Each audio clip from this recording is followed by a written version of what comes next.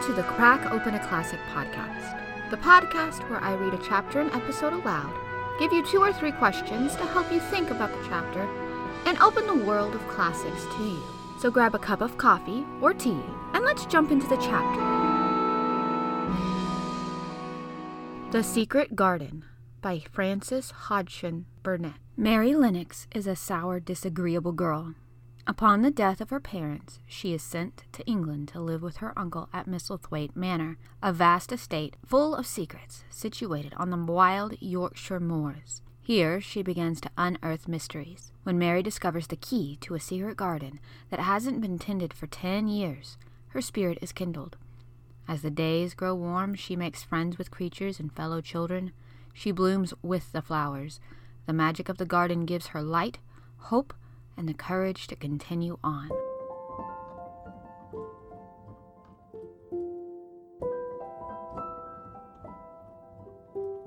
Chapter 1.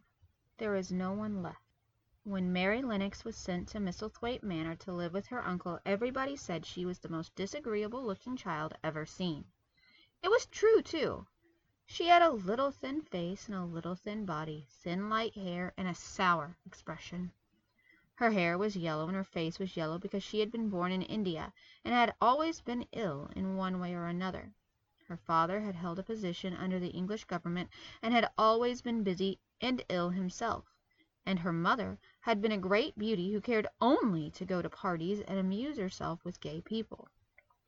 She had not wanted a little girl at all, and when Mary was born, she handed her over to the care of an ayah, who was made to understand that if she wished to please the Mem Sahib, she must keep the child out of sight as much as possible. So when she was a sickly, fretful, ugly little baby, she was kept out of the way. And when she became a sickly, fretful, toddling thing, she was kept out of the way also.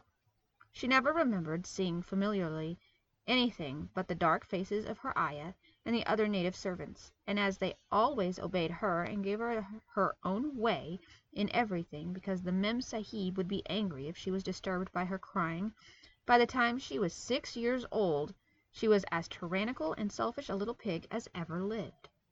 The young English governess who came to teach her to read and write disliked her so much that she gave up her place in 3 months, and when other governesses came to try to fill it, they always went away in even shorter time than the first one. So if Mary had not chosen to really want to know how to read books, she would never have learned her letters at all. One frightfully hot morning, when she was about 9 years old, she awakened, feeling very cross, and she became crosser still when she saw that the servant who stood by her bedside was not her ayah. "Why did you come?" she said to the strange woman.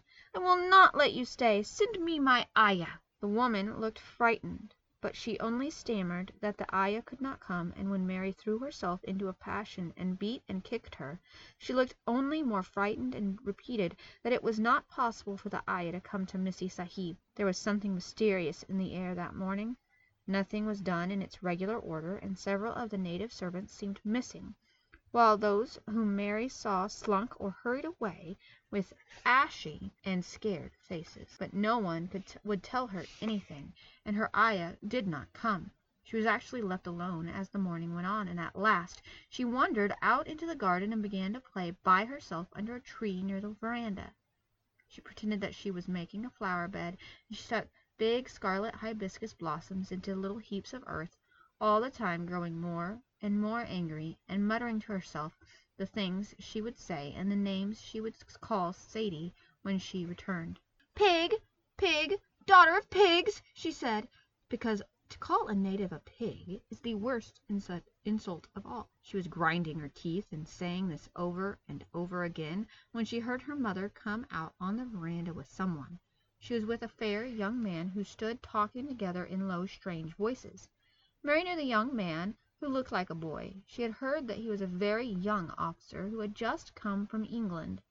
The child stared at him, but she stared mostly at her mother. She always did this when she had a chance to see her, because the Mem Sahib, Mary used to call her that oftener than anything else, was such a tall, slim, pretty person, and who wore such lovely clothes. Her hair was like curly silk, and she had a delicate little nose, which seemed to be disdaining things, and she had large laughing eyes.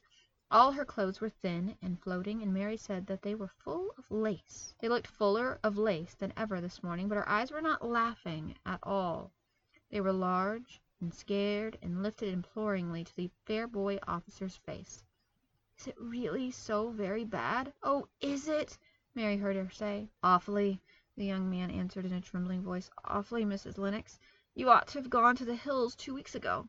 The Mem Sahib wrung her hands. "Oh, I know I ought," she cried. "I only stayed to go to that silly dinner party. What a fool I was!" At that very moment such a loud sound of wailing broke out from the servants' quarters that she clutched the young man's arms, and Mary stood shivering from head to foot. The wailing grew wilder and wilder. "What is it? What is it?" Mrs. Lennox gasped. "Someone has died," answered the boy officer. "You did not say it had broken out among your servants." "I did not know," the Mem Sahib cried. "Come with me, come with me," and she turned and ran into the house. After that appalling things happened, and the mysteriousness of the morning was explained to Mary. The cholera had broken out in the most fatal form, and people were dying like flies. The ayah had been taken ill in the night, and it was because she had just died that the servants had wailed in the huts. Before the next day 3 other servants were dead, and others had run away in terror. There was panic on every side, and dying people in all the bungalows. During the confusion and bewilderment of the second day, Mary hid herself in the nursery and was forgotten by everyone. Nobody thought of her, nobody wanted her, and strange things happened of which she knew nothing. Mary alternately cried and slept through the hours. She only knew that people were ill and that she heard mysterious and frightening sounds. Once she crept into the dining room and found it empty, though a partly finished meal was on the table, and chairs and plates looked as if they had been hastily pushed back when the diners rose suddenly for some reason. The child ate some fruit and biscuits, and being thirsty she drank a glass of wine which stood nearly filled. It was sweet, and she did not know how strong it was.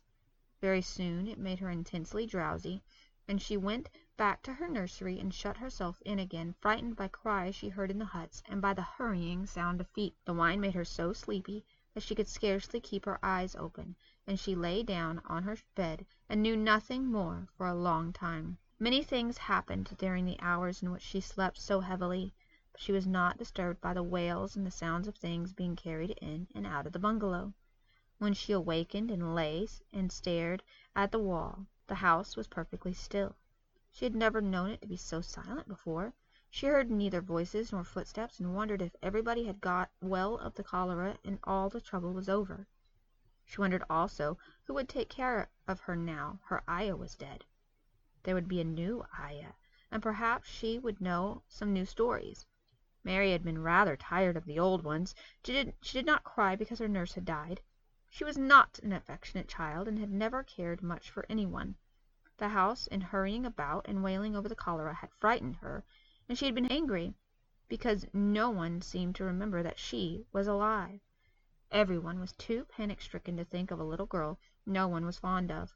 When people had the cholera it seemed like they remembered nothing but themselves. But if everyone had got well again, surely someone would remember and come to look for her. But no one came, and as she lay waiting, the house seemed to grow more and more silent.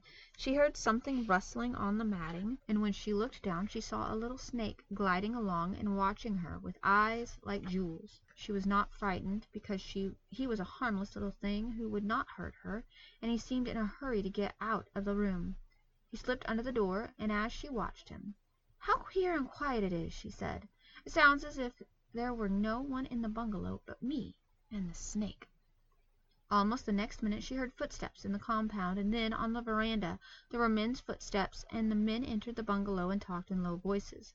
No one went to meet or speak to them, and they seemed to open doors and look into rooms. "What desolation!" she heard one voice say. "That pretty, pretty woman! I suppose the child too. I heard there was a child, though no one ever saw her." Mary was standing in the middle of the nursery when they opened the door a few moments later. She looked an ugly, cross little thing, and was frowning because she was beginning to be hungry and feel disgracefully neglected. first man who came in was a large officer she had once seen talking to her father. He looked tired and troubled, but when he saw her he was so startled that he almost jumped back. "Barney!" he cried out. "There is a child here, a child alone, in a place like this. Mercy to us! Who is she?" "I am Mary Lennox," the little girl said, drawing herself up stiffly. She thought the man was very rude to call her father's bungalow a place like this. "I fell asleep when everyone had the cholera, and I have only just wakened up. Why does nobody come?"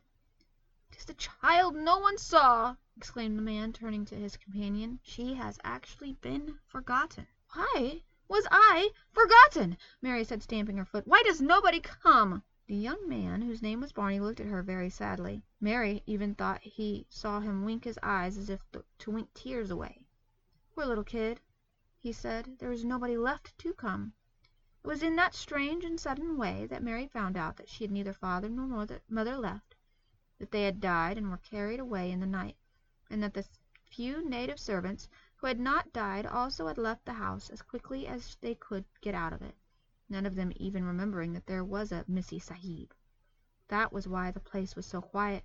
It was true that there was no one in the bungalow but herself and the little rustling snake.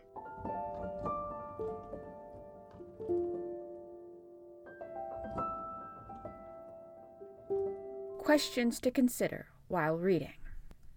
We are introduced to Mary Lennox, the heroine of our story. Why is she so disagreeable? Do you think the fact that Mary was left alone actually saved her life?